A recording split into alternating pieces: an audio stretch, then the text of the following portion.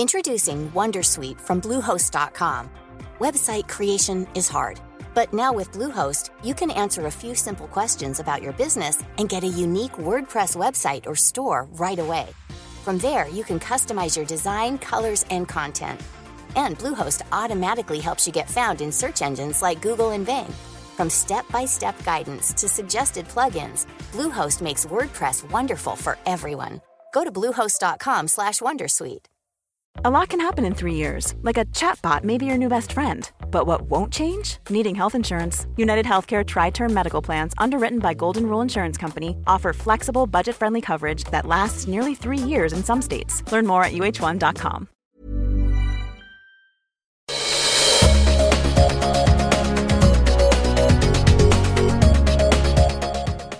Hej! Hej! Kul att köra igång igen. Ja, men det är så kul. Det är dags för ett nytt avsnitt av podcasten Vita fläckar. Yes, för vi har vita fläckar i skägget, du och jag. Ja, och vi har massor med white spots på kartan som vi inte känner till ännu. Faktiskt, man tror så här liksom att vita fläckar på kartan är borta, men de blir fler än någonsin. För möjligheterna är så jävla stora. Men vi ska liksom avtäcka en del och sätta färgklickar på tillvaron. Ja. Jag heter Kristoffer Sköttqvist. Och jag heter Johan Stahl från Holstein. Johan, idag ska vi prata om e-sport. Och det är spännande. Ja, det är otroligt spännande. Det här är ju inte riktigt våran hemmaarena. Inte riktigt. Nej, men det blir väldigt spännande att höra om affärsmodellen där. Och med oss i studion har vi Erik Åkerfeltd. Välkommen. Tack så hemskt mycket för att få vara här. Kul att ha det här. Tackar. Det känns jätteroligt här. Mycket glädje att se er komma tillbaka här från sommaren. Och, det är en ära att få vara med här.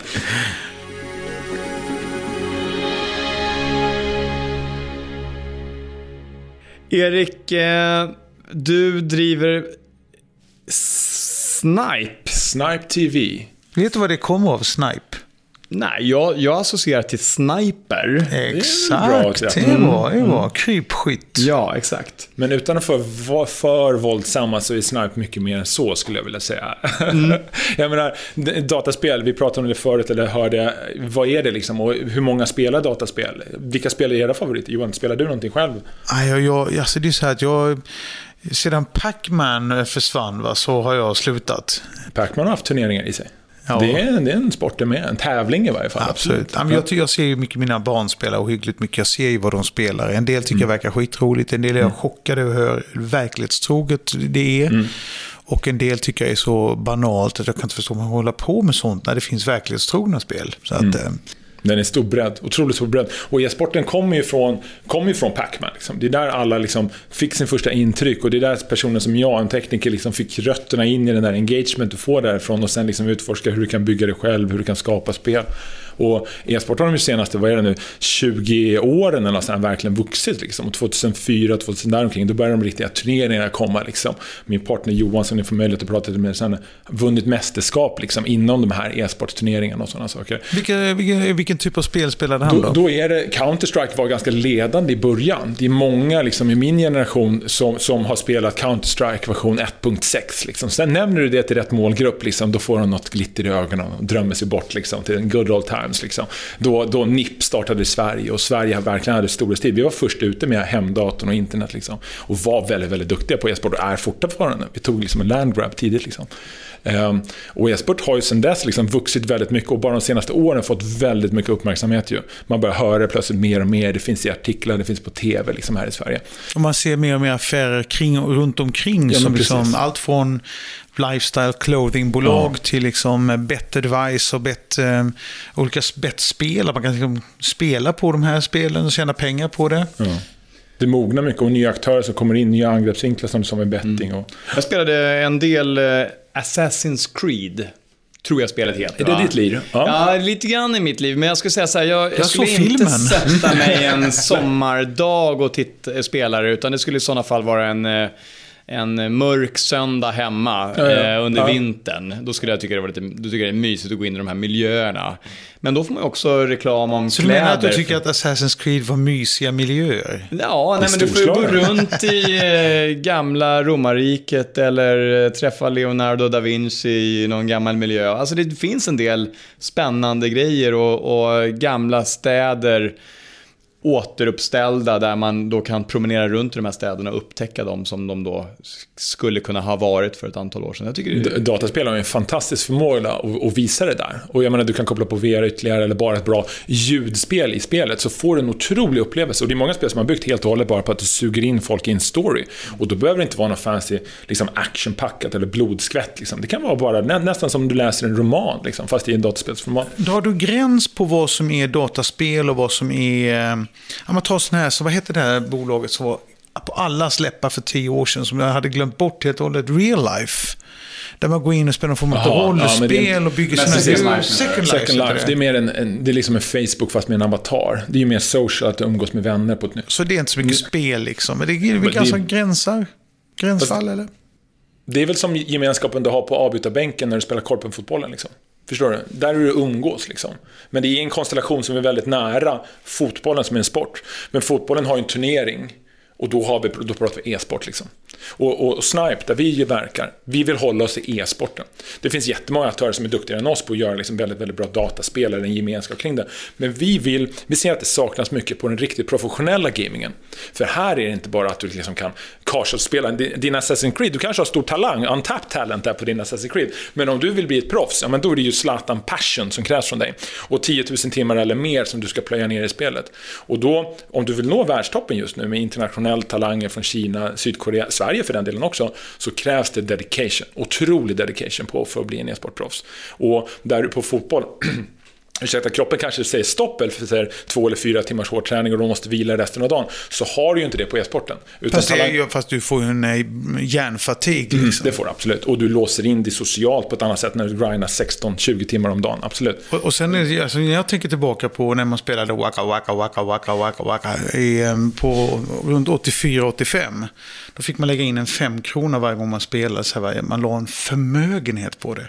Men jag kan ju fortfarande se de här spelen i huvudet när jag blundar. Och då kanske jag har spelat 100 av de här som sitter liksom och spelar League of Legends som de spelar nu. Och då vaknar du kallsvett ibland, Johan, på nätterna av det vita spöket som kommer jaga dig i Pac-Man? Nej, det gör jag inte. Men jag har inga mardrömmar, jag har inte den fallenheten. Men jag kan ju se spelet framför mig. Jag kan ju fortfarande se hur man ska gå på de första 2-3 kartorna. Fast jag liksom...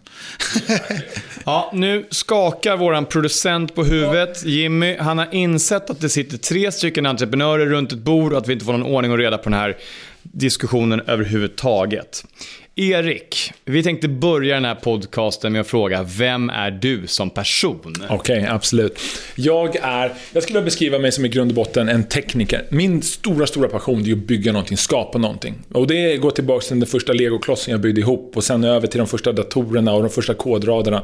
Och sen har jag haft en karriär eller en yrkesliv därefter. Efter KTH så var det in på Ericsson och jag älskade Ericsson. Jag menar, vi har en tradition här från Sverige som fantastisk vad Ericsson har byggt liksom. Man kan säga mycket om det finns olika perspektiv, men min bild av Ericsson var fantastisk. Jag kunde gå i en korridor och där fanns folk med patent på Bluetooth, det var världsexperter på 5G och de bästa operativsystemexperterna, och tillsammans när vi hade problem och vi fick ihop alla i samma rum, den liksom möjligheten, jag blir nästan lite goosebump nu igen liksom. Det får jag att höra dig tala så passionerat över det, vad häftigt. Ja, nej, men det var underbart, vi gjorde fantastiska saker, det gjorde vi verkligen, absolut, och det var mina första år i yrkeslivet och det liksom präglade mig utav en väldigt stor bild av att vi kan åstadkomma otroligt. Om vi får liksom rätt personer i rummet så kan vi åstadkomma nästan till var som helst. Liksom. Så hur tog du steget från den miljön då, Ericsson-miljön med någon slags entreprenörskapskänsla till att ta steget ut och 1,5 år sedan startade Znipe TV? Ja, det var alltså lite är det ju min första lönediskussion blev ju inte jag nöjd med. Så då sa jag upp mig dagen efter och startade en egen konsultfirma och sen har jag frilansat som frilanskonsult därefter. Det kändes så broken liksom. Hur mycket konsulterna fakturerar och hur lite någon får ut. Varför ska jag... Ja. Så det var ett naturligt steg och det var ju också en barriär som jag bröt där. Att man inte behöver vara anställd utan man kan göra någonting själv liksom. Och det skodde mig jättebra under många år, liksom, absolut. Och det släppte ju någon spärr ändå. Liksom. Och sen därefter så blev jag rekryterad av ett amerikanskt bolag och kunde jobba lite i Indien och USA för att bygga mobiltelefoni, vilket också var spännande. Och då hade du fortfarande ingen anställd, utan det var du själv? I USA, så för att få att de ska köra över den och sätta den på en anställning, då vill de ha en anställning. Liksom. Ja, just det, men det var inte det jag menade. Jag menar att du hade ingen annan anställd i ditt bolag? Nej, inte i det naturliga skedet. Nej, utan det kom senare kring 2011, då jag en gammal kollega från Ericsson, jag var med i hans bolag som han hade startat och jag hjälpte honom att få ut produkten till marknad. Det var det första liksom, då vi byggde någonting själva utan ett större ekosystem runt omkring oss, och märkte liksom också att det är klart vi kan göra det liksom. Vi sålde den produkten, det var en produkt som vi sålde till Silicon Valley för att skynda på storbolagens ASIC-tillverkning, hårdvarutillverkning. Och på den vägen sen vidare var jag i Millicom här i Sverige. När Millicom Digital Venture existerade i Stockholm, så var ett av Hans Holgers initiativ som med MTG-folk botade upp en inkubator, eller vad det heter, entreprenörskap heter det, inom Millicom. Då väldigt, väldigt talangfulla personer tillsammans fick liksom skapa nya möjligheter inom Millicom-sfären. Och där jobbade jag i 2 år tillsammans med min partner Gustav Grundström där, och vi byggde upp en tv-tjänst mot Sydamerika som vi sen gjorde en sån här management buyout på och gick vidare därifrån. Och via omvägar här nu, kanske blir lite suddigt och luddigt och från höger och vänster, men det blir det ju ibland i de här världen liksom. Så blev jag presenterad till min co-founder här, Johan Ryman, som vi tillsammans startade Znipe TV här för 1,5 år sedan. Då Johan kom med en stor bakgrund från e-sporten. Han hade spelat professionellt med dataspel och såg en vision var e-sporten är på väg. Vilket spel spelade han då? Då var det Counter-Strike. Det var Counter-Strike. Ja, vilket är en sån här shoot 'em up med blodstänken och sånt. Liksom. Min son så hade ett Instagram-konto som heter CSGO Bet Advice, som var en av de största i världen på det. Han hade 8000 följare och liksom hade sjukt mycket rätt i hur han prediktade vilka som skulle vinna och så här. Och då, sen så kunde folk använda den informationen eller diskutera och sen betta liksom, på vem som skulle vinna. Och som de vann sen på hans rekommendationer, så ibland skickade de honom 1%. Ja, just. Och jag har en kompis som äger esport.com-domänen liksom. Eftersom det är så ungt, så folk i vår närhet som bara liksom gick in i e-sporten när man var ung på gymnasiet av passion eller att bara av slump, har nu liksom gjort en sån landgrab att de är med i mitten på det ekosystemet som håller på att byggas. Erik, när du berättade förut om din bakgrund här med Ericsson, din bakgrund som konsult, IT-specialist, där du har jobbat inom massor med olika bolag och kodat massor. Johan Stahl, när vi satt och lyssnade på det här, då såg jag Johans ögon glittrade. Det här är precis sådana där människor man letar efter, eller hur? Ja. Som kan såna saker. Johan, du har ju sprungit på mycket såna här personer, eller inte många, men då och då springer du på personer som Erik, som är skickliga tekniker, som kan grejer och som har drivet och som älskar att göra det. Ja, men alltså passion och hängivenhet till det man håller på med är ju, och energi, det kan ju försätta berg. De kommer ju liksom att lyckas. De som misslyckas är ju liksom när man anställer någonting för att göra någonting. De går in halvhjärtat och hellre spelar korpfotboll än att förbättra ett problem med produkten man precis släppte ut. Så att liksom när man ser Eriks energi, så vill man ju att det där kommer bli skitstort. Det där kommer bli bra. Det kanske inte skitstort, det kanske inte är ambitionen. Men det kommer bli precis som man vill ha det. Och du har någon gång sagt det sådär, Johan, att man investerar i personer, kanske inte alltid i affärsidén. För man vet inte hur affärsidén kommer att spelas ut i slutet i alla fall. Men när man ser Eriks passion här, energi, man lyssnar på hur framåtlutad han är, så vet man liksom att vad han än kommer med för idé, så har den jävligt stor sannolikhet att lyckas. Du kan ha en skitbra idé och så sätter du in en person som inte har den här framåtlutade inspirationen och passionen för det. Och då kommer det inte att lyckas hur bra idén än är. Sen kan du ha en riktigt dålig idé, men energin är så jävla stor. Och marknaden idag i en globaliserad värld är så stor för precis allting. Så allting kan gå. Låt mig berätta om vår idé som vi har för att avgöra om den är bra eller dålig. Det kan vara bra. Jag hoppas på bra omdöme här. Du hoppar ihop med Johan Ryman och ni startar då Znipe TV. Vad är det ni gör för någonting? Vi ser att e-sporten har så lång väg kvar att gå. Den e-sportprodukten som finns ute på marknaden idag med Twitch TV och YouTube ger bara en enkel ström rakt ut. Liksom, det här är det du får titta på. Du får välja mellan de här olika YouTube eller Twitch. Liksom. Det är som Sveriges Television 1960. Liksom, 2 kanaler att välja på. Liksom. Vi vill ge e-sportfanen så pass mycket mer.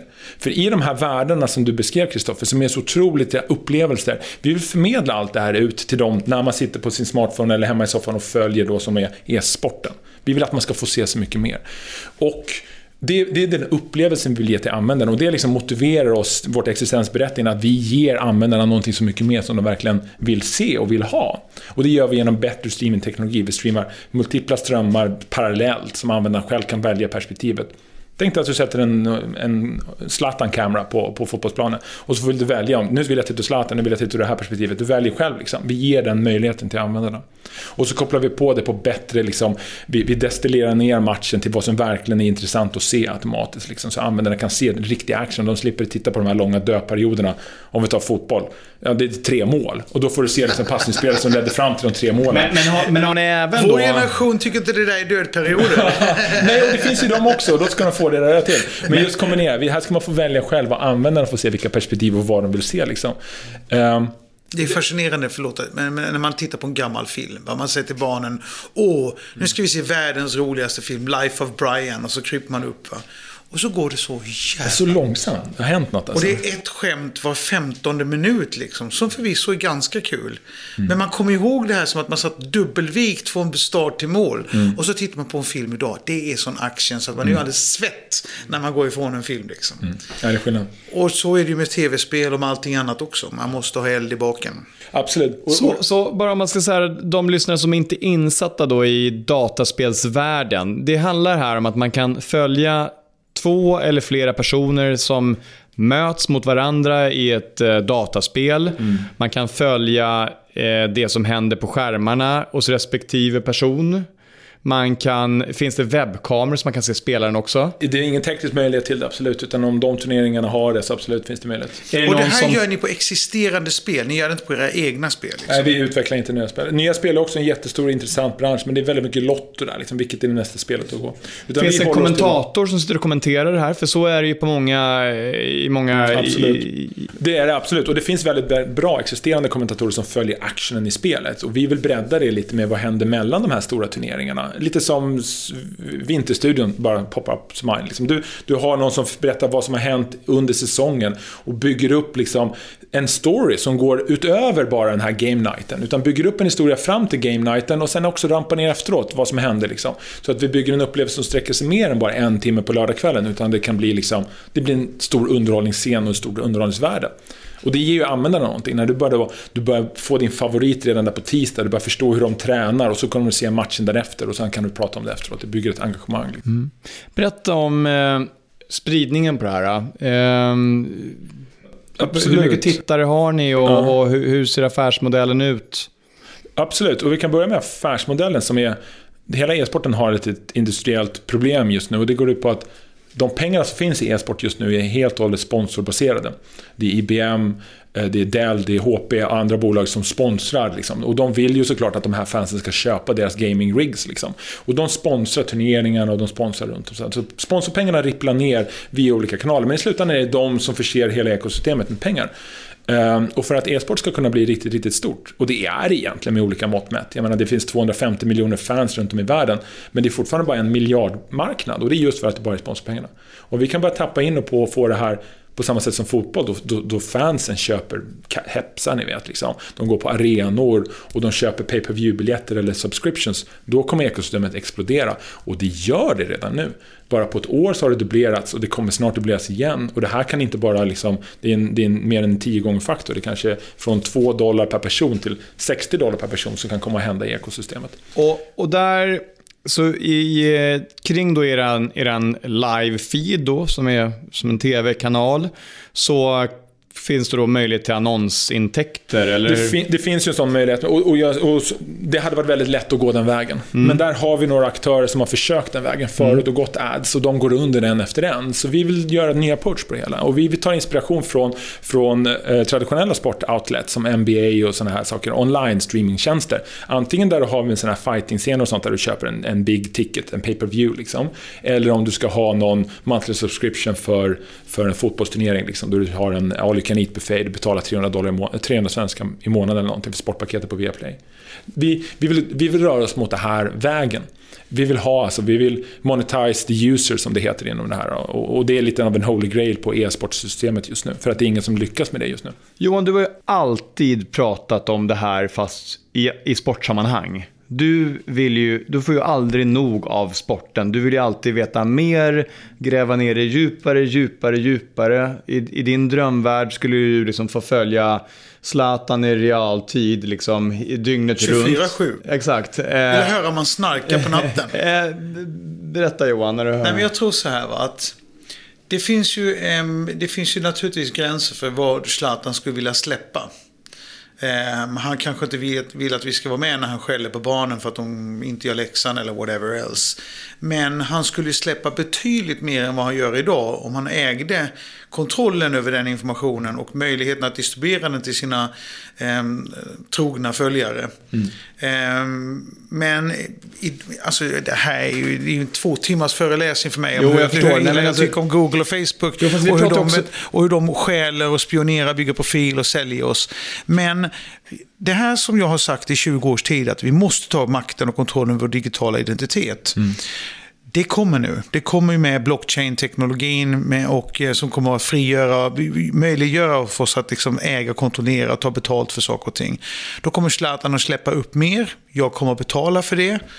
Och jag skulle gärna betala 150 spänn för att Zlatan skulle gå runt i sitt garage och beskriva sina bilar. Och det är säkert 100 000 eller 20-30 000 fans till som skulle göra det. Räkna med pengar han skulle tjäna då. Känns det främmande att se att samma koppling finns för den under generationen som följer sina egna? Det är precis det vi menar. Va? Så jag tror att du är helt rätt på väg in på det här. Och en av problemen med att inte e-sporten redan är där, för med tanke på att det sitter 100,000-tals människor och tittar på vissa stora finaler och sånt här. Över 1 miljon till och med liksom. Och det beror på att det är fortfarande gjort och utvecklat av unga människor. Riktigt unga människor har inga pengar.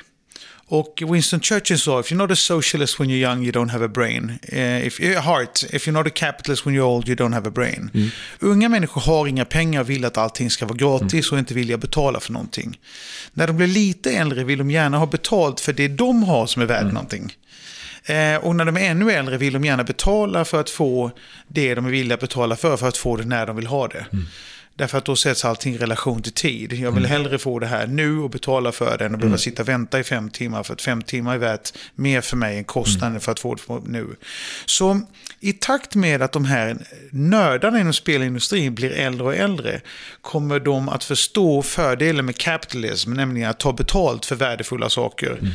Och då kommer liksom hela den här, och på samma sätt som när kapitalism föddes in i kommunistländerna så blommar de ju idag jämfört med hur de levde i misär under 80-90-talet.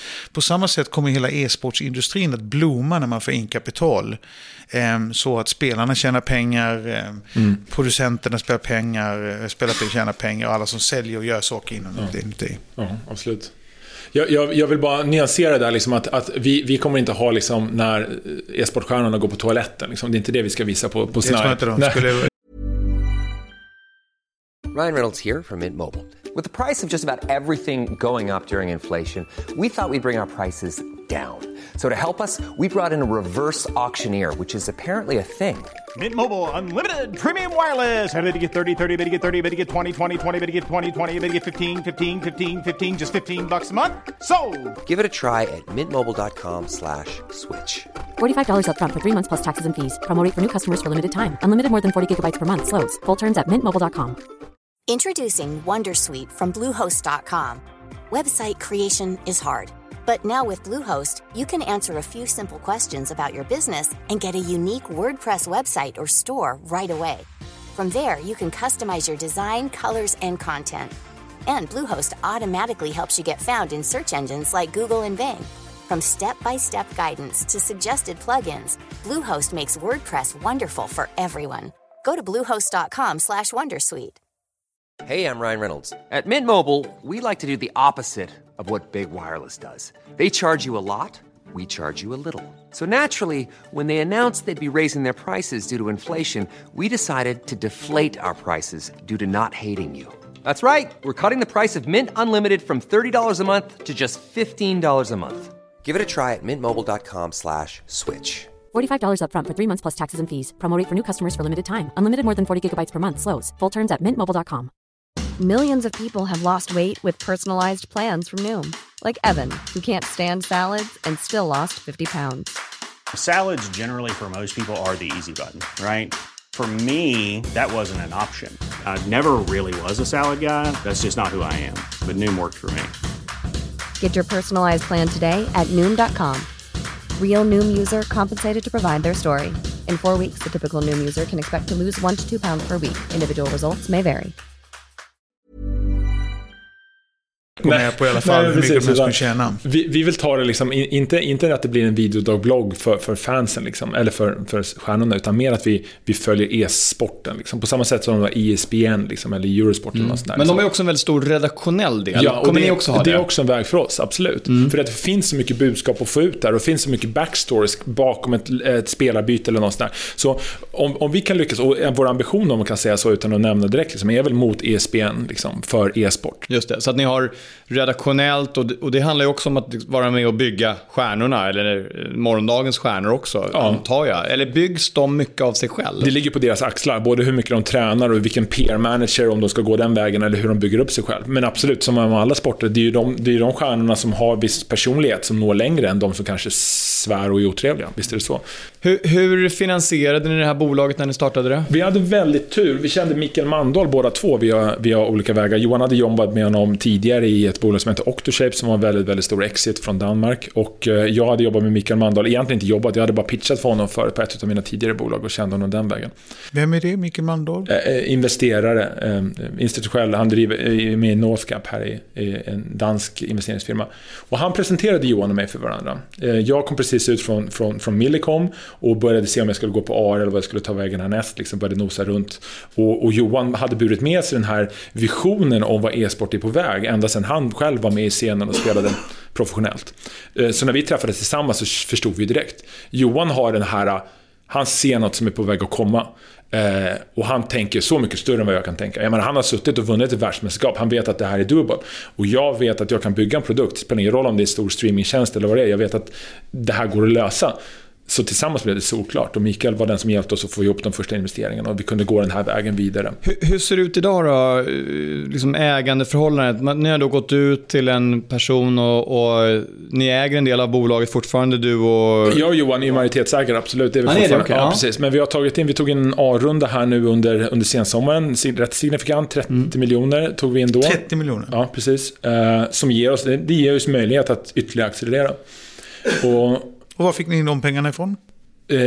Investerar i Stockholmsområdet. De är hemliga, vilka de är? Ja, alltså, nej. Vi kommer publicera det här mer och mer liksom, när det finns fler investerare som på kö lite grann, så det har visat ett ganska stort intresse för det här. Hur tänker man där, Johan, när bolaget har funnits 1,5 år och vi har jobbat huvudräkningen här snabbt och det är 30 miljoner som är intaget och de äger fortfarande, huvudentreprenören äger fortfarande majoritet.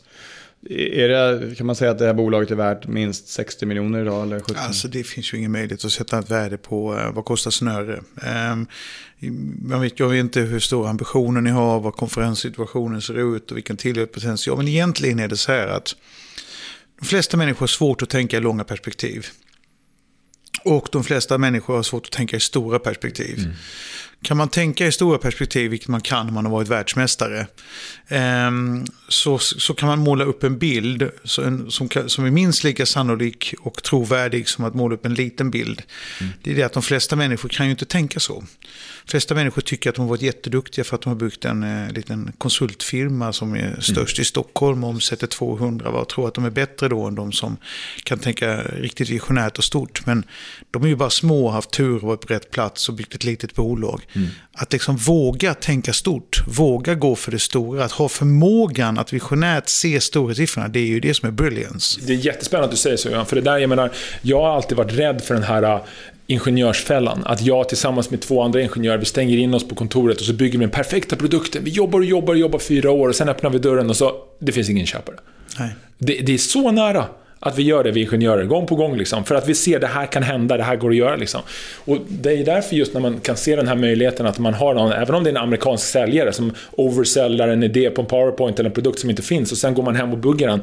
Jag hade valt den verkligheten any day of the week liksom, för där kan du få någonting liksom. Och när du pratar om det här just liksom att du kan se så stort, du Johan kanske, och min partner Johan kan också se så stort. Jag värderar det jättemycket liksom. För annars är man fast där. Det tar lika mycket energi för mig som ingenjör att göra en integration mot Aftonbladet som det tar att göra en integration mot Facebook. Exakt. Men Exakt så. Ja. Och nu sitter ni här nu, ni har tagit in de här pengarna, ni har kraft att driva det framåt. Vad är nästa steg för Znipe TV? Vi vill fila på vårt budskap. Vi gör ju ganska nya saker på streamingteknologin som användarna, 1% utav dem förstår det direkt. Men väldigt många är bara vana att se på ett YouTube-klipp. En perspektiv, en ström. Du börjar på tiden och du slutar på slutet. Vi kan kullkasta det här ganska mycket. Du kan se från olika vinklar och vi kan spela med tidsdimensionen också. Och det här är en liten inlärningskurva, det är det absolut. Och jobba på hur vi kan nå ut till användarna och få dem att förstå det här och verkligen se värdet av det. Och på sikt då också liksom motivera att här kommer en ny feature, här är en ytterligare en angle som är värd nog att ni faktiskt vill betala $3 för att se matchen eller betala $9.99 för en månads subscription. Så att hitta den balansen, det är en slags fine-tuning med freemium-modellen här. Det är det vi ska fokusera på nu under hösten och vintern. Och i takt med det så börjar vi också med egna studieproduktioner. Vi pratar om redaktionellt innehåll. Att vi börjar göra inspelningar både video och textuellt då vi presenterar extra värde och på så sätt bygger ett extra värde på snack. Vi är inte bara att du ser matchen, du får bakgrundshistorien, du får extra vinklar, du kan vara din egen regissör. Så 1+1 blir 3 här och tillsammans bygger vi ett värde som är starkt nog för att ta betalt för. Johan, i vårt första avsnitt vi spelade in så spelade vi in det med David Gabor från Starflow. Det här låter ju, en del av det här känns ju som att man skulle vilja koppla ihop Starflow med det här bolaget. Ja, det är intressant. Det känns ju som ett spännande sätt där verkligen så här Starflow har varit med och tagit fram plattformen för att kapitalisera på ett personligt varumärke. De vill bygga ekosystemet för för allting som har egentligen med influencers, followers och alla andra aktörer som vill engagera sig i den biten. Så att det egentligen kanske inte integrera in e-teknologi i det, för de kör inga spel på Starflow, det kanske de kommer göra i framtiden. Men hur man kan liksom, med hela fanbasen och allt det. Fanbasen och liksom hela den kommunikationsrollen och relationen till samla all social media content och allting sånt hade varit otroligt intressant där. Erik, du får lyssna på avsnitt 1 av Vita fläckar där vi intervjuar David Gabor och se om du får någon inspiration och några tankar. Ja, absolut. Så kan jag sätta ihop det sen också. Ja. Vilka är de stora spelen nu i världen? Sverige är ju ett land som är känt för att ha byggt mycket spel, och på den här Counter-Strike-marknaden så har vi ju Battlefield som är DICE/EA Games. Vad är det som gäller på, vad är folk mest intresserade av att titta på idag? Våra studios i Stockholm har jag en otrolig respekt för. De gör fantastiska saker, otroligt bra spel och en bra affärsmodell också. Det som har slagit just nu bara de senaste 4 månaderna är ett spel som heter Player Unknown Battlegrounds, som är en Play Your Own Battlegrounds. Player Unknown Battleground, det är rätt. Ja, vad betyder det? Ingen som vet. Men det är, om ni tar Hunger Games, ni vet, när hon blir inslängd i den här djungeln som ständigt kryper tills det bara är en person kvar. Det är vad spelet går ut på. Och den har blivit otroligt engagerande. Det är vad alla spelar just nu. Den har verkligen slagit jättemycket. Och det är också, där ser vi på Znipe en otrolig möjlighet, för att det här är ett spel där det är väldigt, väldigt viktigt att du kan följa din favoritspelare, hur den liksom, här hittar den en kniv och här en ny kamouflageväst och sen hittar lite vapen och därför kunde den överleva liksom. Så där behövs Znipe-perspektivet, att du kan följa din spelare hela vägen fram. Så jag tror jättemycket på den här framtiden som e-sporten verkligen bygger upp framför oss, och hur vi i det ekosystemet och den landgrabben vi har fått på 1,5 år, vad vi kan göra där. Vad är störst då fortfarande i de här kanalerna? Vad tittar folk mest på? PlayerUnknown har gått om nu bara för en månad sedan, men CS är väldigt stort. Dota och League of Legends är också jättestora. League of Legends kanske är störst i tittarsiffror. Dota är störst i prispengar med $20 miljoner den senaste prispengen. Det är mer än alla golfturneringar. Alltså det är fantastiska siffror. som det ges ut till 5 unga individer som har spelat dataspel. Hur viktigt är det med såna här personer som PewDiePie och sådär som ändå har blivit kända för att sända sina feeds? Viktiga. De fyller ju en funktion, eller vad man ska säga. De har tagit hela scenen längre framåt, om vi säger så, eller förändrat den. Och de har ju också på något sätt visat sig att det går att tjäna pengar på ett helt annat sätt än vad det bara gick för några år sedan. Så det är ju jättespännande vad de gjort där. Sen ändras ju det drastiskt nu, och hela e-sport och gaming för den delen också är väldigt volatilt ekosystem där mycket händer. Allianser skiftas och spelpublishers som har en otrolig, det här är lite intressant faktiskt, spelpublisherna, de som gör spelet, de har ju rättigheterna till hur folk spelar, hur turneringar går och hur reglerna är i spelet. Tänk dig att du, Kristoffer, äger fotboll och du äger alla fotbollsplaner och du kan när du vill ändra reglerna. Nu krymper jag målen med 30%. Like it or not, du får klicka i den här accept my terms och accept, annars får du inte komma in på planen. Den makten är en realitet nu inom e-sport och man måste förhålla sig till. Ja, alltså, tanken svindlar. Erik, du ska få skicka med våra lyssnare något gott råd eller något misstag eller någonting som ni har liksom gjort där du skulle ha gjort annorlunda. Liksom, för jag tänker så att om man har lyssnat på de här podcasten så ska man kunna bli en bättre företagare också. Har du... Ja, det är en komplex fråga och jag menar, jag ställer mig väldigt ödmjuk till att jag kanske kan något att lära ut så, men en liksom måttstock som jag alltid haft, eller vad ska man säga, en rättpinne är att mycket går att göra om du bara delar upp det i delmål liksom. Om du har ett team som du leder, du ska bygga någonting och så målar du upp den här bilden 2 år bort, det ska vara den perfekta produkten. Det är svårt att ta sig dit 2 år bort liksom. Du måste visualisera delmål på väget och du måste låta folk kämpa 1-2 veckor, man jobbar stenhårt men man når det målet och då är det high five, nu klarar vi det här liksom, så man får känna att man kommer framåt step by step, hela tiden progress liksom. Jag är exakt likadan, Johan. Vet du vad jag gör? Jag gör ju, när jag känner att jag har mycket att göra, då gör jag så här en avprickningslista på ett papper med jätteenkla grejer så jag kan börja få klart. Ring Johan, skriver jag, och så är det först på listan. Och skriver upp 10 saker till, svårare och svårare, men till slut så kan jag bocka av när jag ringt dig. Du behöver kanske inte ens svara, det kan stå så också. Johan, har du något system för att få saker gjort? Nej, det har jag nog faktiskt inte. Du är ju väldigt visionär och liksom en stjärna på att dra upp långsiktiga mål. Men hur hjälper du entreprenörer att få ner målen? Jag har ju liksom sedan 1995-96 ritat en exponentiell kurva. Så drar jag horisontella linjer ut från den på vägen upp, vilka olika faser. Så det är egentligen precis den här grejen att sätta upp. Men jag kanske inte sådär 2 veckor ska vi göra det här, utan det är lite längre perspektiv på det hela. Men jag är ju ingen ensam varg. Jag behöver ju folk med mig som sätter dem mindre med målen. Som jag också. Liksom. Man behöver ju teamspelare och sådär, så är det. Men jag vill inte göra ett misstag här och nu och gå miste om och fråga råd för er två liksom. Jag menar, nu har jag berättat lite om Znipe-resan här. Vad tror ni vi ska jobba på här? Vad tror ni vi har för styrka och utmaningar när vi går vidare liksom?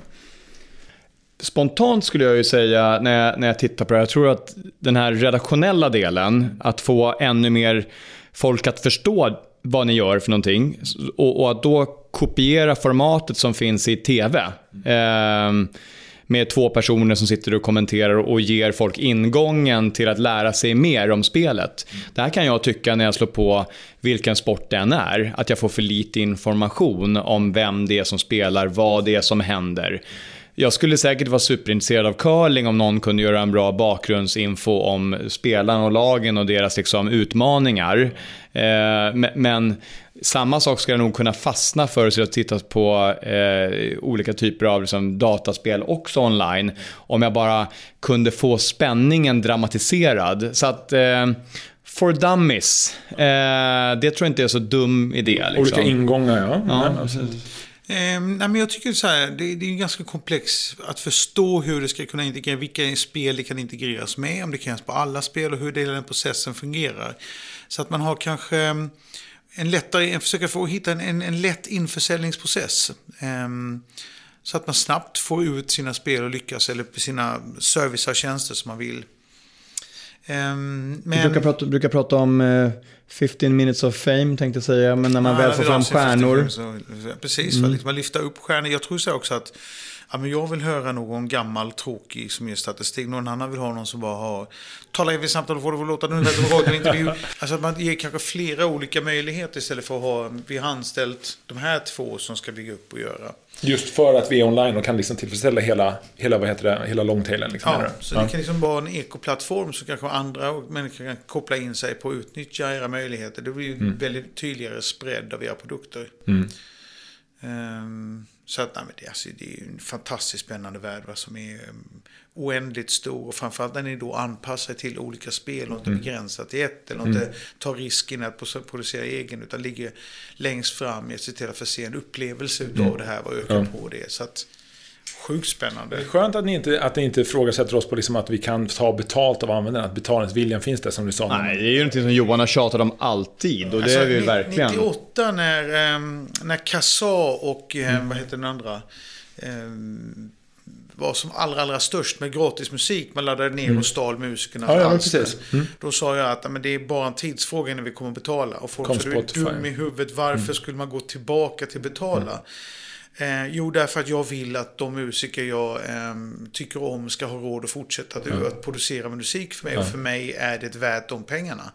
Så fort de här ungdomarna började växa upp så inser man ju de fantastiska fördelarna med att faktiskt ge sina favoritmusiker möjlighet att leva på sin musik så att de producerar mer. Istället för att lägga upp och bli rörmokare istället liksom. Så allting kommer att kosta mer och mer. Vi kommer kunna få mer och mer betalt för det. Digitaliseringen kommer ju då också att fragmentera allting sådan utsträckning att distribution blir billigare, produktion blir billigare, allting är noll va? Så att du kommer, även om det kanske är mycket billigare kommer du tjäna mycket mer. Så jag tror också att grundläggande råd, vi har pratat mycket om det, både i den här podden och privat, det handlar ju om att om man har 1000 kanaler på en tv-station, vilket ni principiellt skulle kunna ha, va? Då blir det extremt svårt att välja. Så det handlar ju hela tiden om att hjälpa folk att göra enkla val, att kunna titta på det här. Så att jag vet vad jag tittar på för någonting och att jag vet att titta på rätt ställe. Det ska vara billigt på sidan. Liksom. Jag menar, jag betalar inte Spotify-abonnemanget för alla de där miljoner låtarna jag inte lyssnar på. Mina få som jag gillar, absolut. Och presentera det till våra användare. Ja, jag tänker också i eran e-game-plattform här, eller tv-plattformen där, att hjälpa tittarna att komma till rätta med vad man ska leta någonstans och hur det ser ut. Alltså, i den här fragmenteringsprocessen, när vi kommer tillbaka till den, i den här individualiseringsprocessen. Jag idag betalar 1 års abonnemang på HBO för att se Game of Thrones. Och det finns en jävla massa människor som hade velat se Game of Thrones men tycker jag kan inte betala 1 års abonnemangsavgift på HBO för att se den. Så hade jag kunnat betala för bara Game of Thrones hade kanske HBO kunnat tjäna mycket mer pengar. Om de hade fragmenterat alla sina tv-program. Och hur hade jag då hittat tv-program om jag inte går till HBO? Jo, jag hade haft andra influencers som hade en redaktörsroll i att driva de här processerna. Så hellre 1% av Shell än 100% av en bensinmack. Fragmentera, dela upp, specialisera. Och sen gäller det att inte komma i TripAdvisor-fällan heller. Så att alla rekommendationer, råd och inläggen är 400 000 backpackers från USA som skriver råd om hotellen. Exakt. Utan jag vill ju ha råd från folk som är ungefär som jag eller har ungefär samma intressen, ungefär samma preferenser. Och då är du tillbaka på fragmenteringsteorin. Jag kommer hitta mina influencers som jag vill följa. Men jag måste kunna hitta dem också i bruset. Och hela den här rädslan som finns för AI, där vi kommer få så enormt mycket information så att man tror att det kommer att ta bort jobb. Men i den här informationen så måste du sen kunna hitta nya vägar för att inte drunkna i en enorma volymer information. Och då kommer du få fram tusentals nya affärsidéer.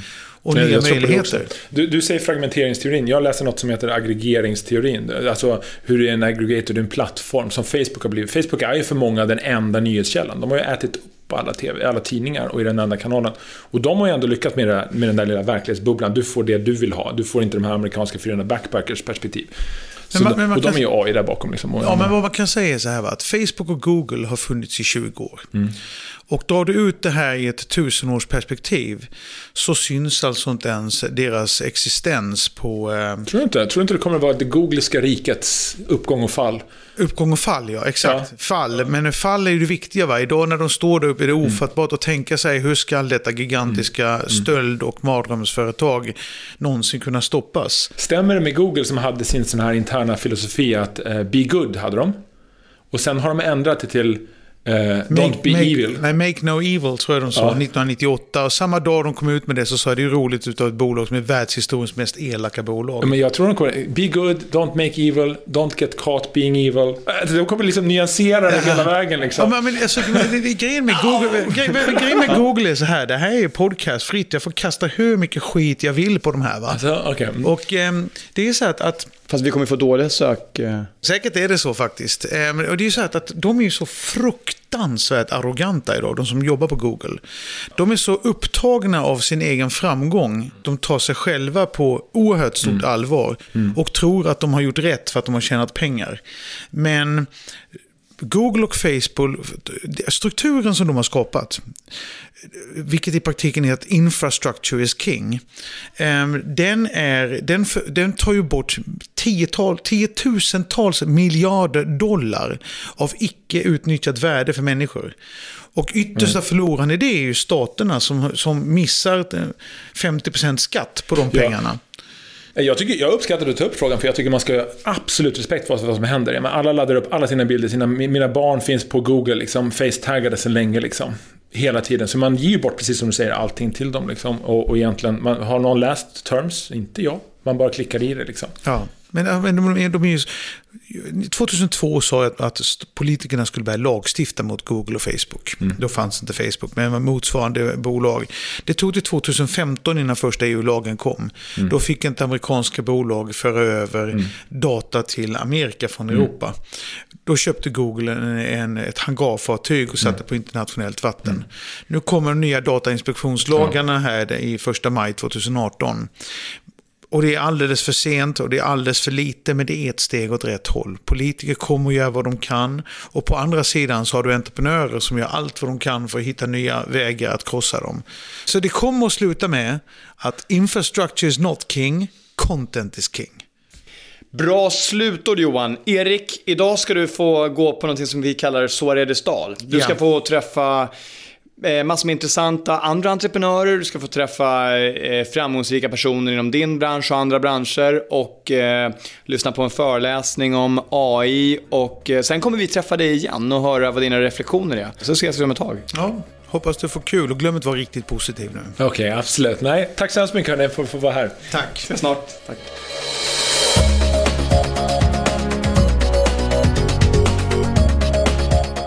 Vi är tillbaka efter en fantastisk eftermiddag med diskussioner om e-sport, sport, underhållning och upplevelser. Ja, men det var inte fantastiska. Ja. Otroligt god mat som vanligt och fantastiska viner. Ja.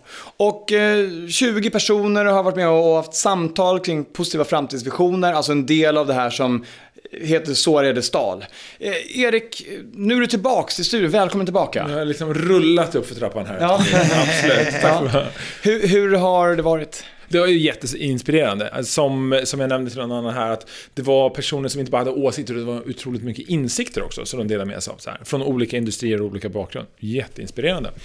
Har du fått med dig någonting som du kan ha hjälp av i ditt entreprenörskap? Ja, det tycker jag absolut. En bredd får man alltid i de här sammanhangen. Och sen får man flera spännande kontakter som man får följa upp med. Sen den här kontakt är ibland det viktigaste man kan ha i entreprenörskap. Ja, absolut. Kan aldrig ha för många. Nej, och alla här är ju inflytelserika i sitt skrå och har kontakter också. Så det var många som sa att du borde prata med den här. Så absolut, spännande. Johan, du är en hejare på nätverk och sätta ihop folk. Det här är ju ett sätt. Älskar det. Tänk om folk kunde liksom vara lite djärvare. Bjuda in annorlunda när de skulle ha fester. Diskutera olika frågor där inte alla behöver vara överens. Liksom. Inte vara så konflikträdda. Och liksom bjuda till. Bestämma sig för att man ska ha en positiv... Vi ska försöka få alla att ha roligare middagar runt om i Sverige. Bli lyckligare människor. Erik, var lite tanken alltså. Så du rekommenderar mig att bjuda till en soaré hemma i grannskapet? Absolut. Det är exakt det du ska göra. Bjud in folk du inte känner. Bjud in, om du ska ha 10 par så bjuder du in 2 och låter dem bjuda med varsitt par och så ett utav dem par får bjuda med sig något. Alltså så att det är verkligen folk som inte känner varandra. Ska du ha ett tema, en diskussionsfråga och så ska du säga att alla måste vara positiva. Jag vet, i gränskapet är inte folk lika filosofiska. Vi blev väldigt filosofiska här mellan varven. Men det blir folk om du ger dem en chans. Lite vin också kanske. Lite vin. Folk kommer tycka det är jättekul. Folk kommer vilja. Det kommer bli en intressant och rolig fest. Ja, absolut, det är värt ett försök, absolut. Vad är din viktigaste takeaway från idag, Erik? Takeaway härifrån, jag måste låta det här smälta lite. Det är mycket intryck, absolut. Jag kommer skratta när jag går och lägger mig. Det var mycket roligt som sades här. Lite pubertal humorstundtals när vi gick igång där. Men absolut, det var mycket som jag nämnde förut, insikt. Ja, precis. Diskussionerna gick ju in på allt från att vara gift med en robot i framtiden, precis. För att det var lite skönare och bättre. De liksom kunde förstå en bättre. Ja. Den manliga roboten då plockade upp sina strumpor och städade undan och liksom den kvinnliga, Ja, just det. Men tack så hemskt mycket för att du har dels varit med i våran podd, dels varit med i den här Soirée de Stahl-exemplet som man kan se på film. Det finns en länk här nedanför. Och dels för att du har delgett dig lite grann av dina tankar och idéer kring entreprenörskap. Och vi har lärt oss massor, jag och Johan också. Din industri, och stort lycka till med det du ska bygga. Tack så mycket.